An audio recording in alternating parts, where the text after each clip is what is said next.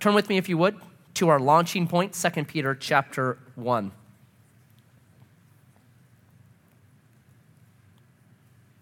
Verse 3, his divine power has granted to us all things that pertain to life and godliness through the knowledge of him who has called us to his own glory and excellence, by which he has granted to us his precious and very great promises, so that through them you may become partakers of the divine nature, having escaped from the corruption that is in the world because of sinful desire. For this very reason, make every effort to supplement your faith with virtue, and virtue with knowledge, and knowledge with self-control, and self-control with steadfastness, and steadfastness with godliness, and godliness with brotherly affection, and brotherly affection with love. For if these qualities are yours and are increasing, they keep you from being ineffective or unfruitful in the knowledge of our Lord Jesus Christ. Lord Jesus, we thank you for the privilege that we have to stand on the Apostle Peter's shoulders, to learn, to grow, to better understand the world we live in and the way things work. So may you speak to us today, and may we respond in obedience. And we ask this in your name. Amen. So we've worked through this vocab list, essentially. Things like virtue, faith, knowledge, self-control, steadfastness, godliness, brotherly affection, and now we're on the last one, which is what? Love. It's last, but it's not least, is it? In fact, the Bible says this. It says there remains these three, the big three: faith, hope, and love. And the greatest of these is love. So the only way from that text that you can figure out how great love is to look at the things that it's greater than. That love is actually greater than faith. How important is faith to a believer? It's really important. Ephesians chapter 2, verse 8 says that we are saved by grace through faith. Without faith, we're not saved. And yet love is greater than that. And then there's hope. You ever been hopeless? There's no more desperate, dark time than when a person has lost hope. And yet the Bible says love's even greater than that. So why is love so great? Here's why. Here's why I think Peter puts it last. Because love is not the duty of a believer. Love is the destiny of a believer. We are ultimately to become lovers. In fact, you look throughout the Bible and it keeps saying that. The law, all this stuff right here, the Bible says this: love fulfills the law. You could look at every single command, every single prohibition, and if you added them all up, they would all equal one thing: love. The Bible says this, that God is love. Like his essence is love. Jesus was asked a question to try to trip him up. What's the greatest command? What is Jesus' response? Love the Lord your God with all your heart and all your mind and all your soul. And the second one's like it: love your neighbor as yourself. Over and over in the Bible, that's what it says. Love is not our duty, love's our destiny. That's what we're to become. So Peter puts it last. This is the ultimate. You do this, and all these other things are taken care of. It's love. So then that brings this question: what is love then? What is love? There's this guy who makes these great definitions. His name is Ambrose Bierce. And he made this definition of love. He says, love, a noun, a temporary insanity curable by marriage. Isn't that so awesome? I was like, that's brilliant. Okay. And the reason why we say that is because We've equated love with something that we say this now. Hey, I fell in love, right? Like I fell into a ditch. I also fell in love. Like they're very synonymous. It's ridiculous, right? We have this word love, and it now is so like, it's just crazy to me. And everyone knows this about love and marriage. They know love is great, it's good, but marriage is something more. When we say we fell in love and we get married, marriage is something more than just that, right? It's more than those feelings. I say this all the time. The only people that believe marriage is easy are engaged people. They're the only ones. And I joke that marriage it's the first reality show. God invented it. Take two very different people, different backgrounds, different upbringings, different kind of foods that they like, different preferences in how to decorate the home. Take those two people. One of them always has too much testosterone. The other one has these periodic hormonal spikes. You put them together in a room and you lock it. And you're like, good luck with that. Figure that one out. I mean, it's crazy. But it's all kind of based on this understand this word love, that love is like this feeling thing. But the truth is, like, this was the hardest one for me not to do a theological treatment of, because love in our dictionary today is useless. It's a useless word. You might as well throw it away. Because I love dark chocolate. And I love black tea. And I love the Oregon State Beavers.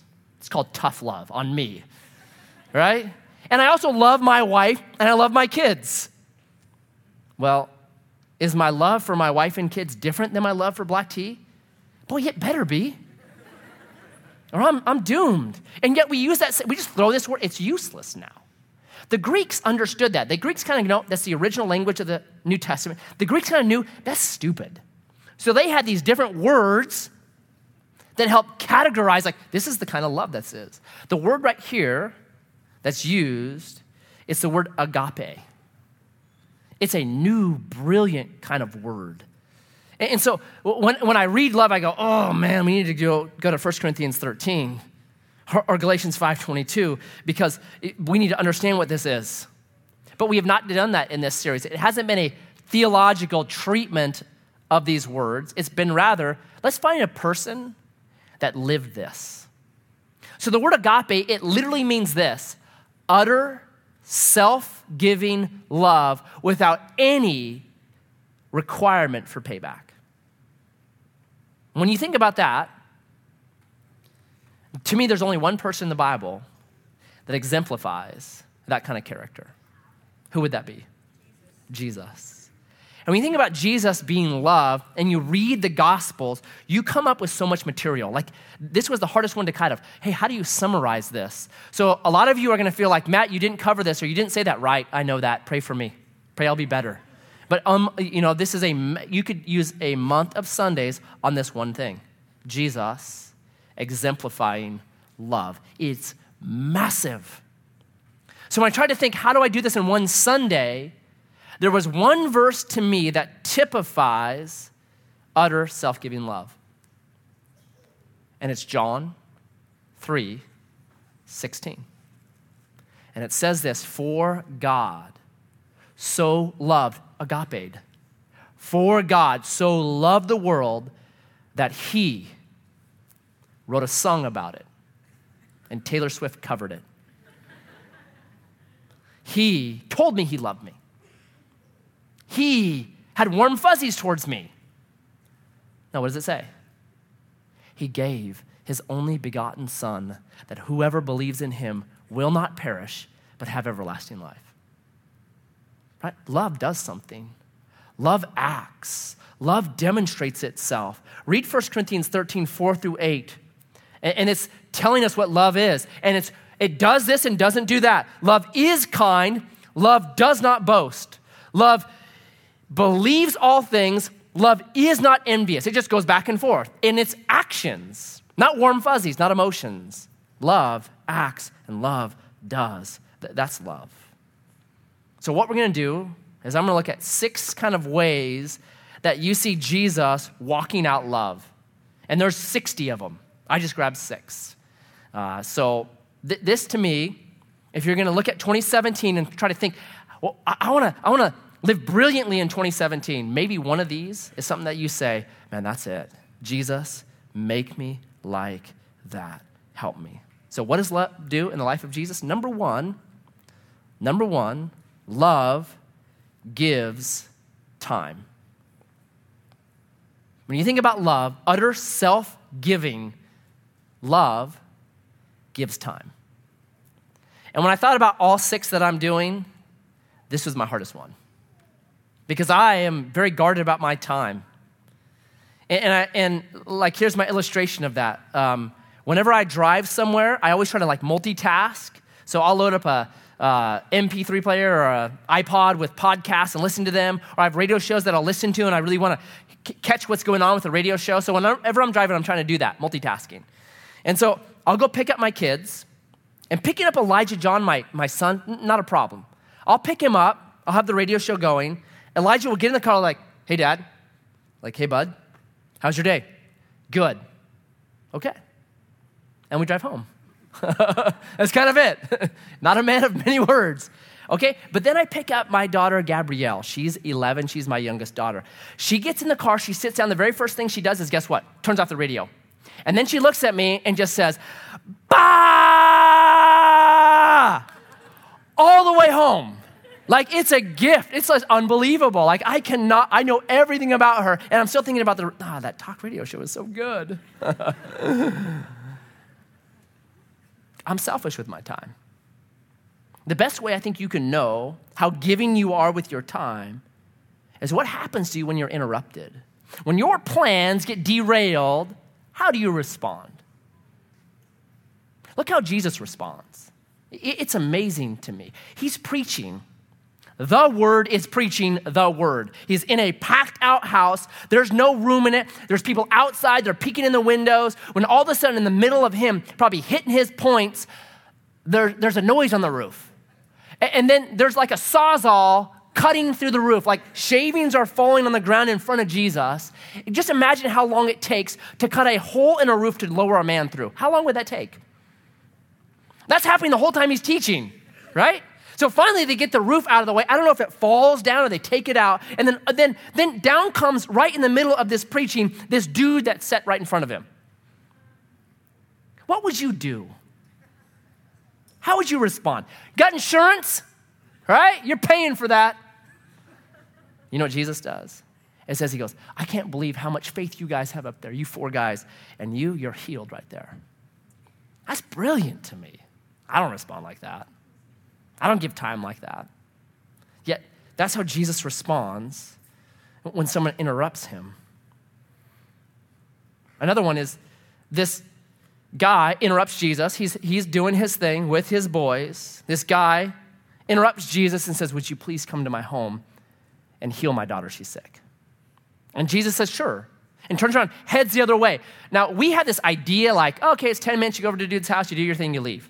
That wasn't 2,000 years ago. Number one, you're walking, probably a couple hour walk to get to the guy's house. You get to the house, you would do your thing, but you're always going to be invited for dinner. Jesus was essentially saying there, I give you my whole day. You can have my whole day.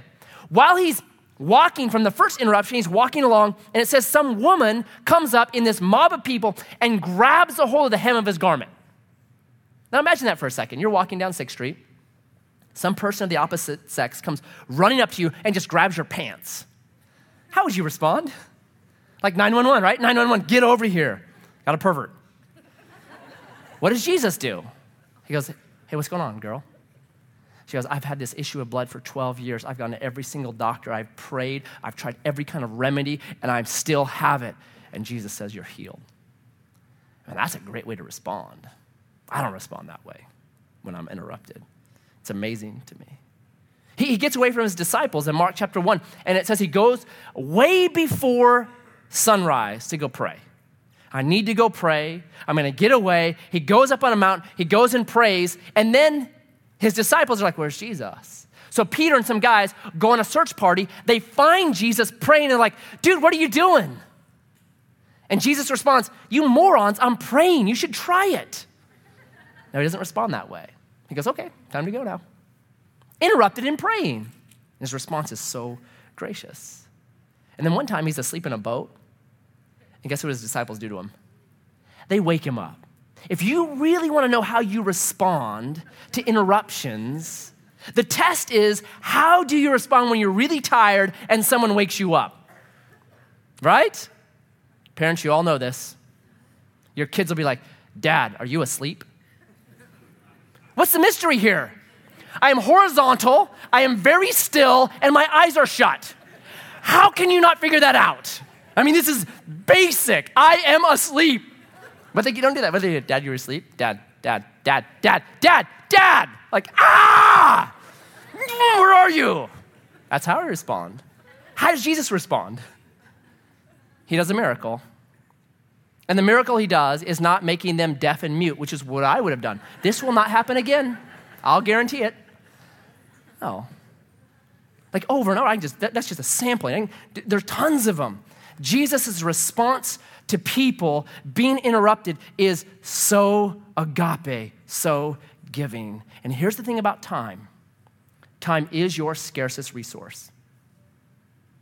Time is your scarcest resource. You can't get it back.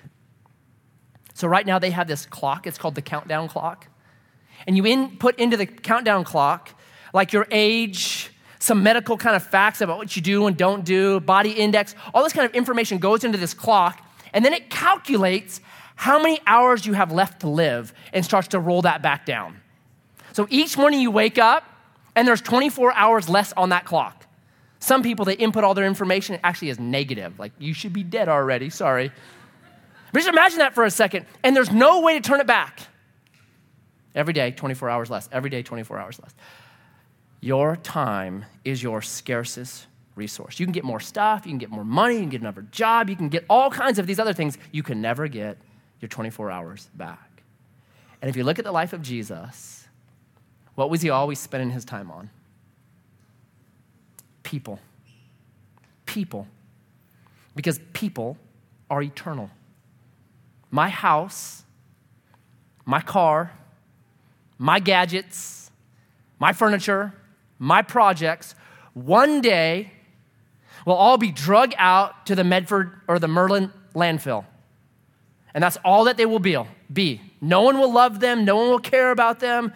Nothing. But the person sitting next to you will still exist. In fact, when the very mountains around this valley are worn down by the rain and the sun and the wind and the snow, when they're worn flat, the person next to you will still exist.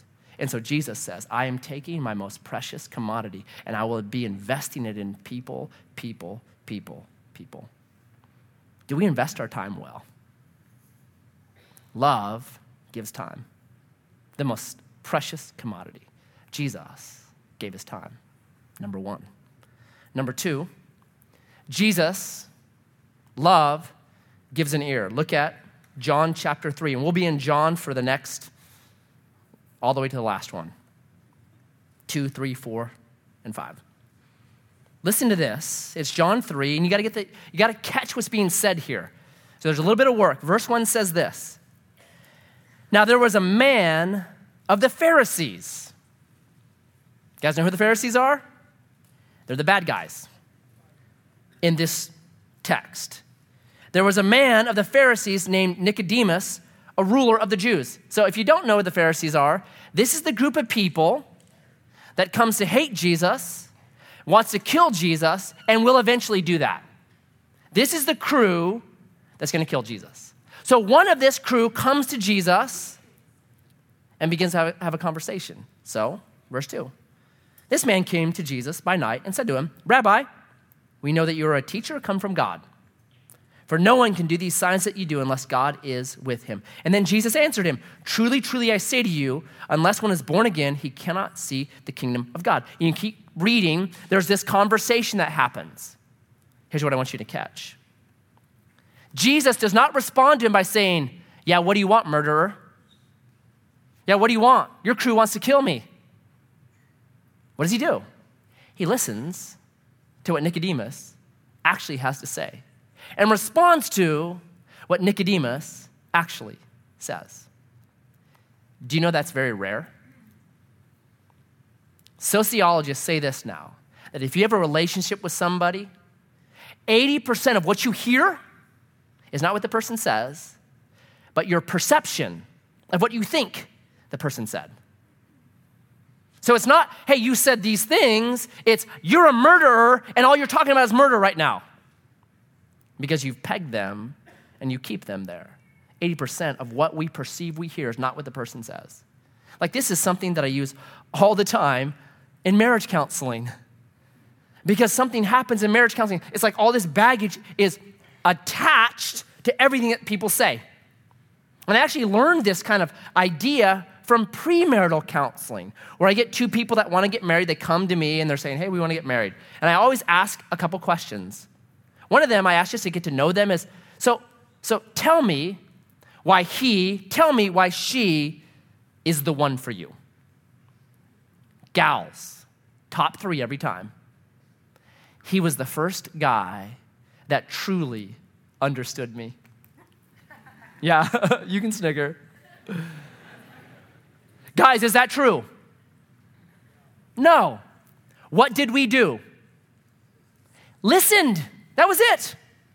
It's when she's talking, fiance dude is just going, yeah, oh, whoa, yeah.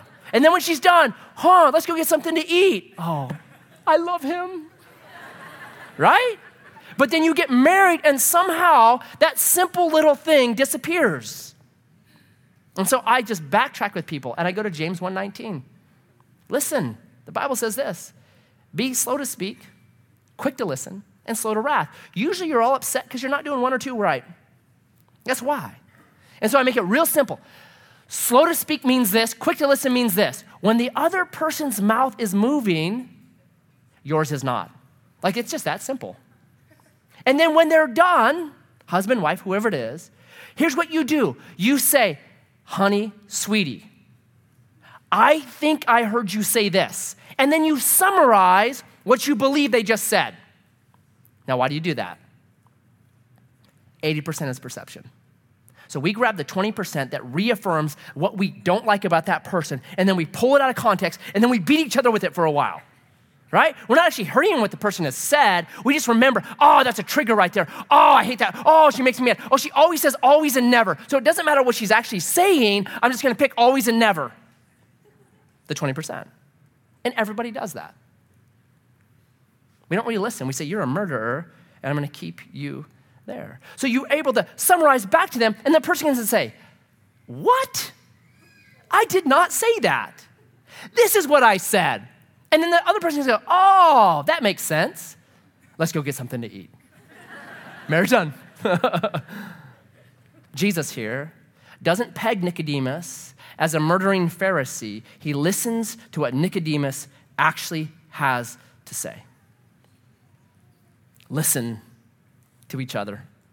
Agape listens. It gives an ear. Listen to your kids. Don't peg them as something so that they can never change from that. Don't peg your spouse as something that she and he can never change from. The gospel says there can be change and transformation. We should be the people that believe the most in, wow, people can change. I'm not going to hold them to something that they're not anymore. I'm not going to hold them and call them a murderer. No way. I'm not going to peg them that way. Listen, love, agape, gives an ear.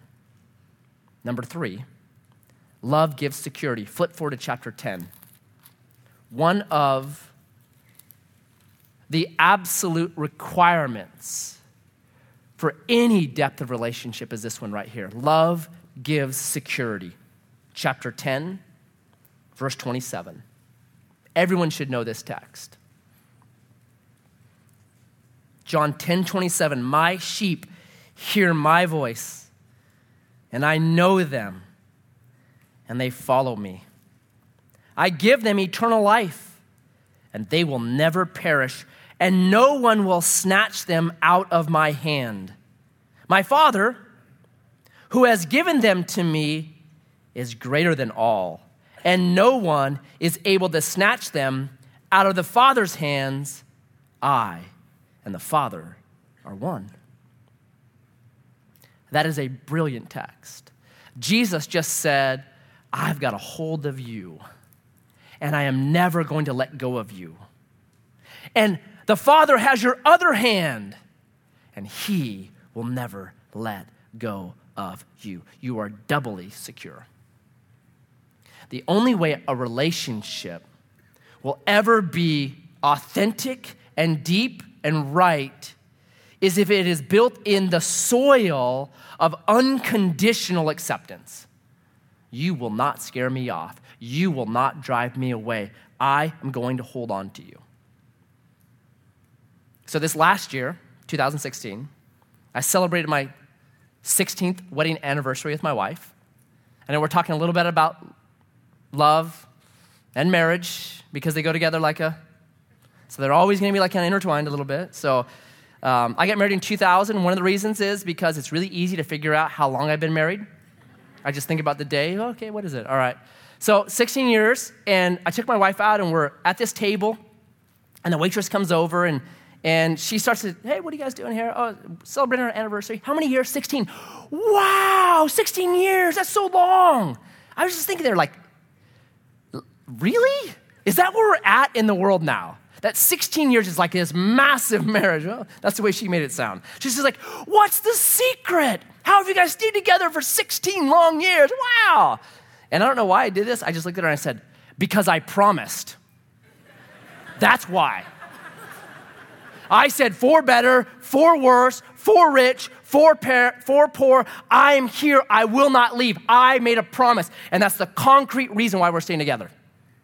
And she just went, oh, let me get your appetizers. He's like, you scare me.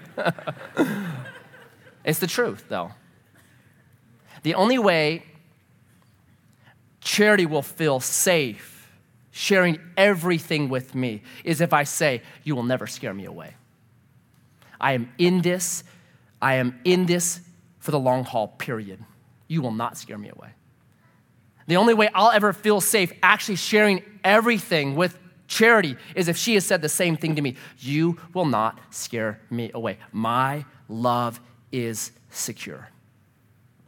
Jesus, our example of agape, says, I have a hold of you. I will never let you go. You will never scare me away. Brilliant. But Matt, we've endured so much in our marriage. Don't throw that away then. But he violated my trust. I can't trust anymore. Trust Jesus. Trust Jesus. That's who you trust. Okay, Jesus, I'm going to trust you. They're finding this with addiction, that those that become unaddicted, one of the common denominators is this. There was one person who did John chapter 10 with them. You will not scare me off. I am in this with you no matter what. I agape you. And that does not mean that they went and bailed them out of jail, because very often the best thing that can happen to a person is to sit in jail for a while and think. It doesn't even matter that they paid their electric bill. That's not what it means. It means that they came over and said, I will sit with you in the dark because I agape you. And they found people that do that have that, are the ones that often break addiction, because agape gives security. Number 4, agape gives faith. We'll do these two fast and then spend a little bit of time on the last one. It gives faith. Listen to this. John 14:12. Truly, truly, I say to you, whoever believes in me will also do the works that I do, and greater works than these will he do, because I'm going to the Father. Here's what amazes me.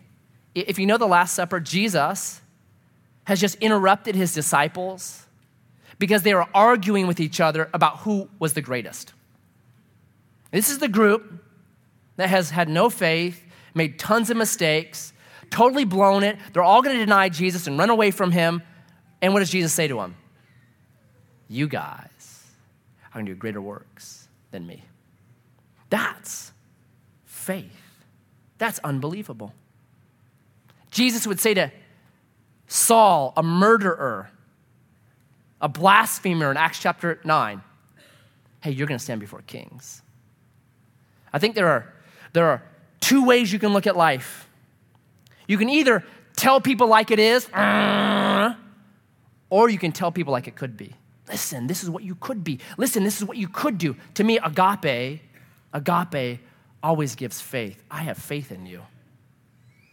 I have faith in you because Jesus is with the Father, and he can empower you and he can transform you. I'm going to speak faith to you. The opposite of it is nagging. Do you know that? That's what nagging is. And I've yet to find the Bible verse that says love nags. Be like a cool t-shirt, but other than that, it's not in the Bible. I don't nag you guys. Like, I don't get down on you guys. And there's plenty of like information I get where people are like, I had this neighbor and he went to Edgewater. I'm like, well, I've done the same thing to people, so that's probably why they're coming. So there you have it. I could do all that, but I don't because I believe Edgewater and the body of Christ in Grants Pass can change our city. And I'm going to keep speaking that. Like, we can see Grants Pass changed. We can break some of these cycles that have been generational in our community. We can break it. And I am hopeful about that. And I'm going to keep speaking that and talking about that. Because agape gives faith. Number 5, agape gives hope. And you can go to a text if you want to, or you can just look at your own heart. I think about myself, how Jesus took a risk on me. Jesus takes a risk on you and me and says, I'm going to do something with you. I'm going to give you this hope. I love what he says to Peter after he knows Peter's going to deny him. He says, Peter, you're on Satan's wish list. He's got a target on you. And he wants to sift you like wheat, but I prayed for you. And when you are converted, not if, it's when you're converted, strengthen the brothers. And Peter goes on to preach to a bunch of people, 3,000 get saved day one, and he just is amazing. There's hope. Maybe 2017 was really dark for you. I know some families that it was really dark for them. Here's what I always say to them. Listen, here's what Jesus says. John 16:31. In this world, you'll have tribulation. In this world, there's going to be darkness. The record skipped in Genesis chapter 3. This place is broken. But Jesus says this, be of good cheer because I've overcome. That's our hope. Our hope is that Jesus has overcome sin, death, our flesh, and the devil. And that's what he did. Have hope.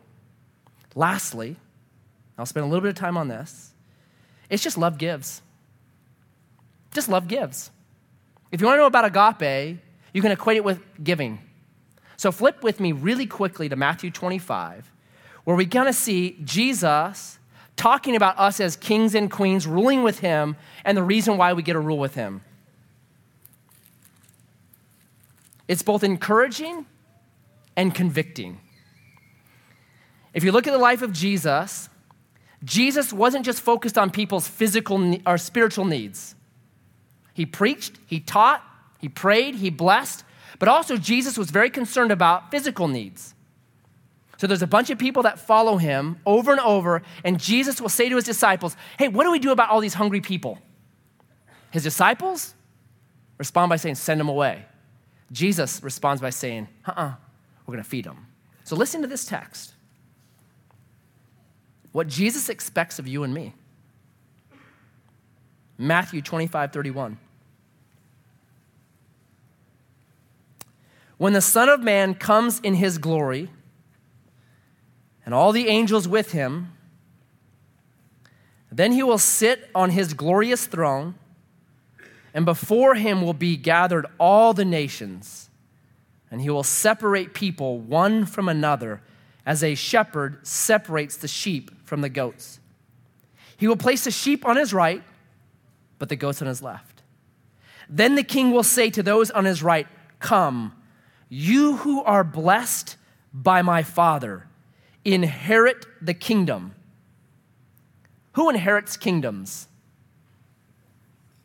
Kings and queens. That's who. Come, you're ready. You're kings, you're queens. Inherit this kingdom prepared for you from the foundation of the world. God's design is not the brokenness of this world. God's design has always been to have human partners with him ruling and reigning in this world. This is the way it's always supposed to be. It got derailed, I renewed it, and now it's on track. Verse 35, for I was hungry, and you gave me food. I was thirsty, and you gave me drink. I was a stranger, and you welcomed me. I was naked, and you clothed me. I was sick, and you visited me. I was in prison, and you came to me. Then the righteous will answer him, saying, Lord, when did we see you hungry and feed you, or thirsty and give you drink? And when did we see you a stranger and welcome you, or naked and clothe you? And when did we see you sick or in prison and visit you? And the king will answer, truly I say to you, as you did it to one of the least of these, my brothers, you did it to me. How brilliant is that passage? The end comes. Jesus separates the sheep from the goats. He says to the sheep, you're coming in. You get to inherit a kingdom because of what you did to me. You clothed me, you fed me, you visited me, you helped me. And they say, what? When did we do that? And Jesus says, when you did it to the least of these, my brothers. The big question of love is this. How did we treat those that were most vulnerable around us? That's the big question of agape. How did Matt Heverly treat those that were most vulnerable around me? In the end, Jesus will not come to me and say, hey, Matt, how are those sermons you preached? Well, they're pretty good. You could podcast them if you wanted. I don't know. He's not going to say that. He's going to say, Matt, how did you treat those that were most vulnerable around you? Because in my kingdom, the kings and queens are going to rule by love. They're going to be lovers. And they're going to love those that are least among us. That's who's going to rule my kingdom. And when I think about this, and I've mentioned this before, I always think this is what my wife does. I don't do this very well. When the end comes and everybody's in line, my wife is going to be so far in front of me, I'm going to be like, hey, put a good word in for me, sweetie. I hope to see her because she gets this. Like right now we have 2 extra kids in our house, and it's been interesting. And so people will say, we've got 7 children in our home, and people will say, hey, that must be tough. And I always say, not for me. No. I go to work, I do my thing. The person that shoulders this and carries this is my wife. Day in, day out. And we've had 2 new ones since August. She shoulders it. And she has such a heart for it. She's so kind. She's so good at it. She just does this right here over and over and over again. And it's not always roses with them. We have 2 right now. Arrow, he's 3. Terrain, he's 6.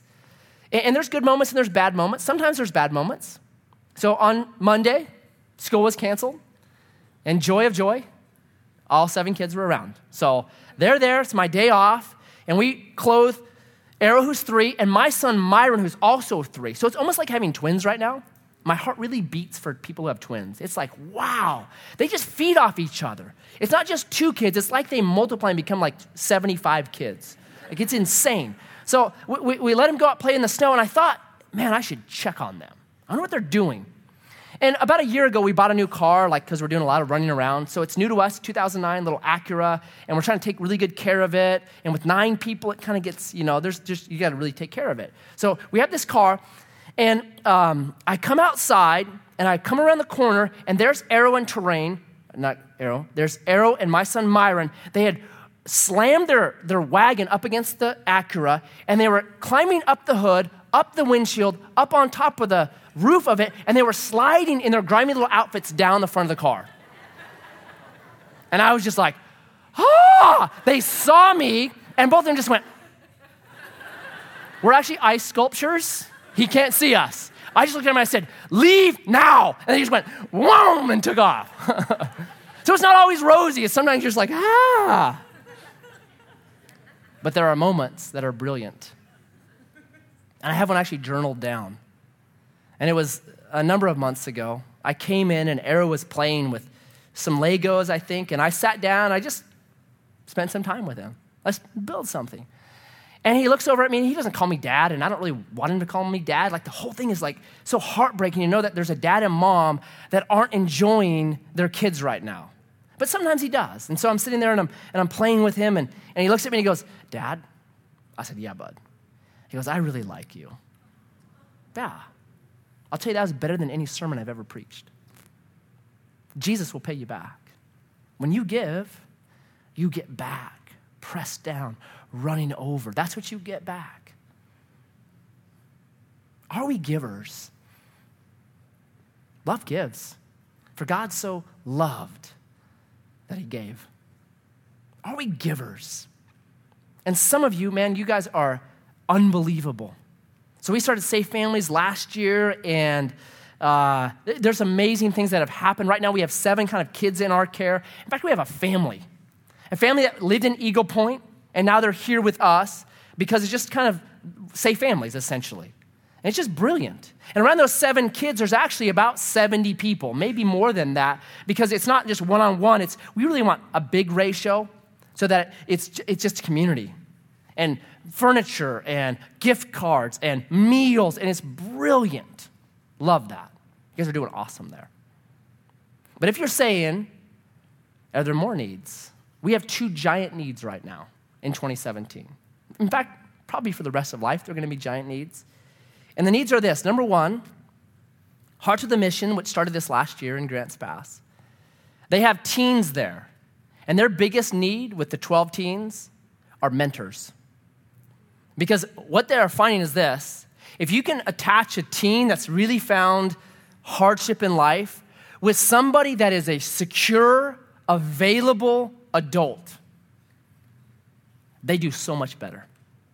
Because most teens that are at Hearts of the Mission, what they found is this. They found nobody sticks by them. They've learned more about faithfulness from their dog than from their dads. And it's heartbreaking. And what they need is someone that's just going to say, I've got you and I won't let go of you. So if you're saying, I could really do that with some teens, okay. After this service, Sean Logue will be in back. We get your information. And the other side just goes right along with it. We have kind of the little kids taken care of with Safe Families, but it seems like everyone's afraid of teenagers. So we're like, yeah, I'll take kids 6 and down. I get that. I have teenagers in my house. Sometimes they scare me as well, and they're my own teenagers. So yeah, I get that. But if you're saying, hey, we're in a place in life where we feel like we could do that, we have a giant need for homes that will take teens. And here's the thing about a teenager. It is the most pivotal time in their life.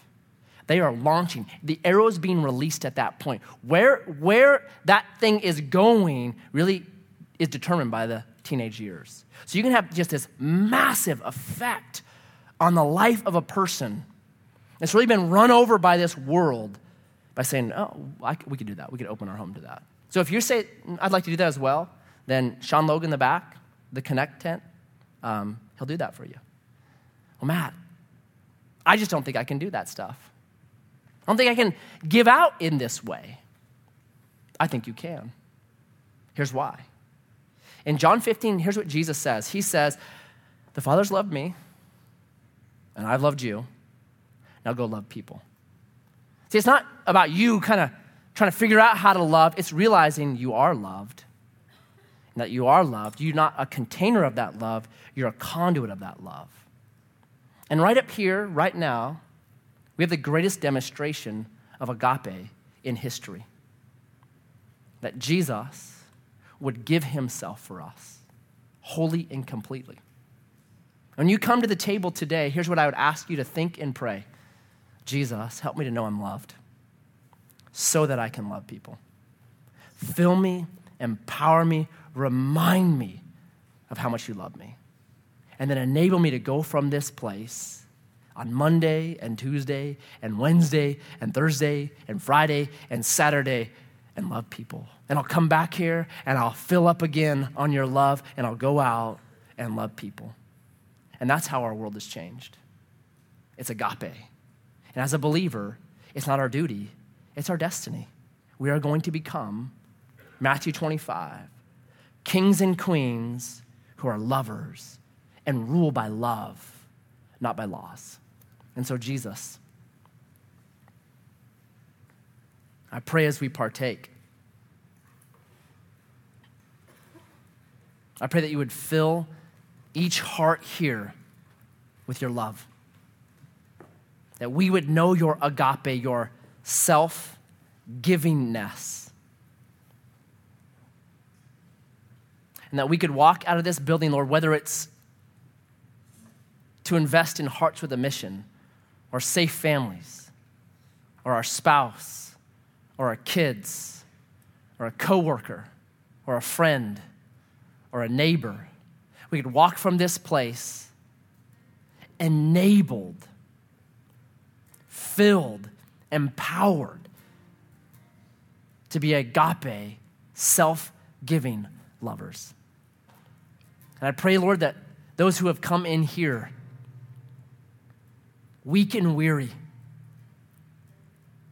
I pray that the cup and the bread would be the bread of life for them. That you would do what only you can do. Touch and heal and shed light and give hope and bring meaning and shalom. And may the cup and the bread do that for each of us this day. We pray this in your name. Amen.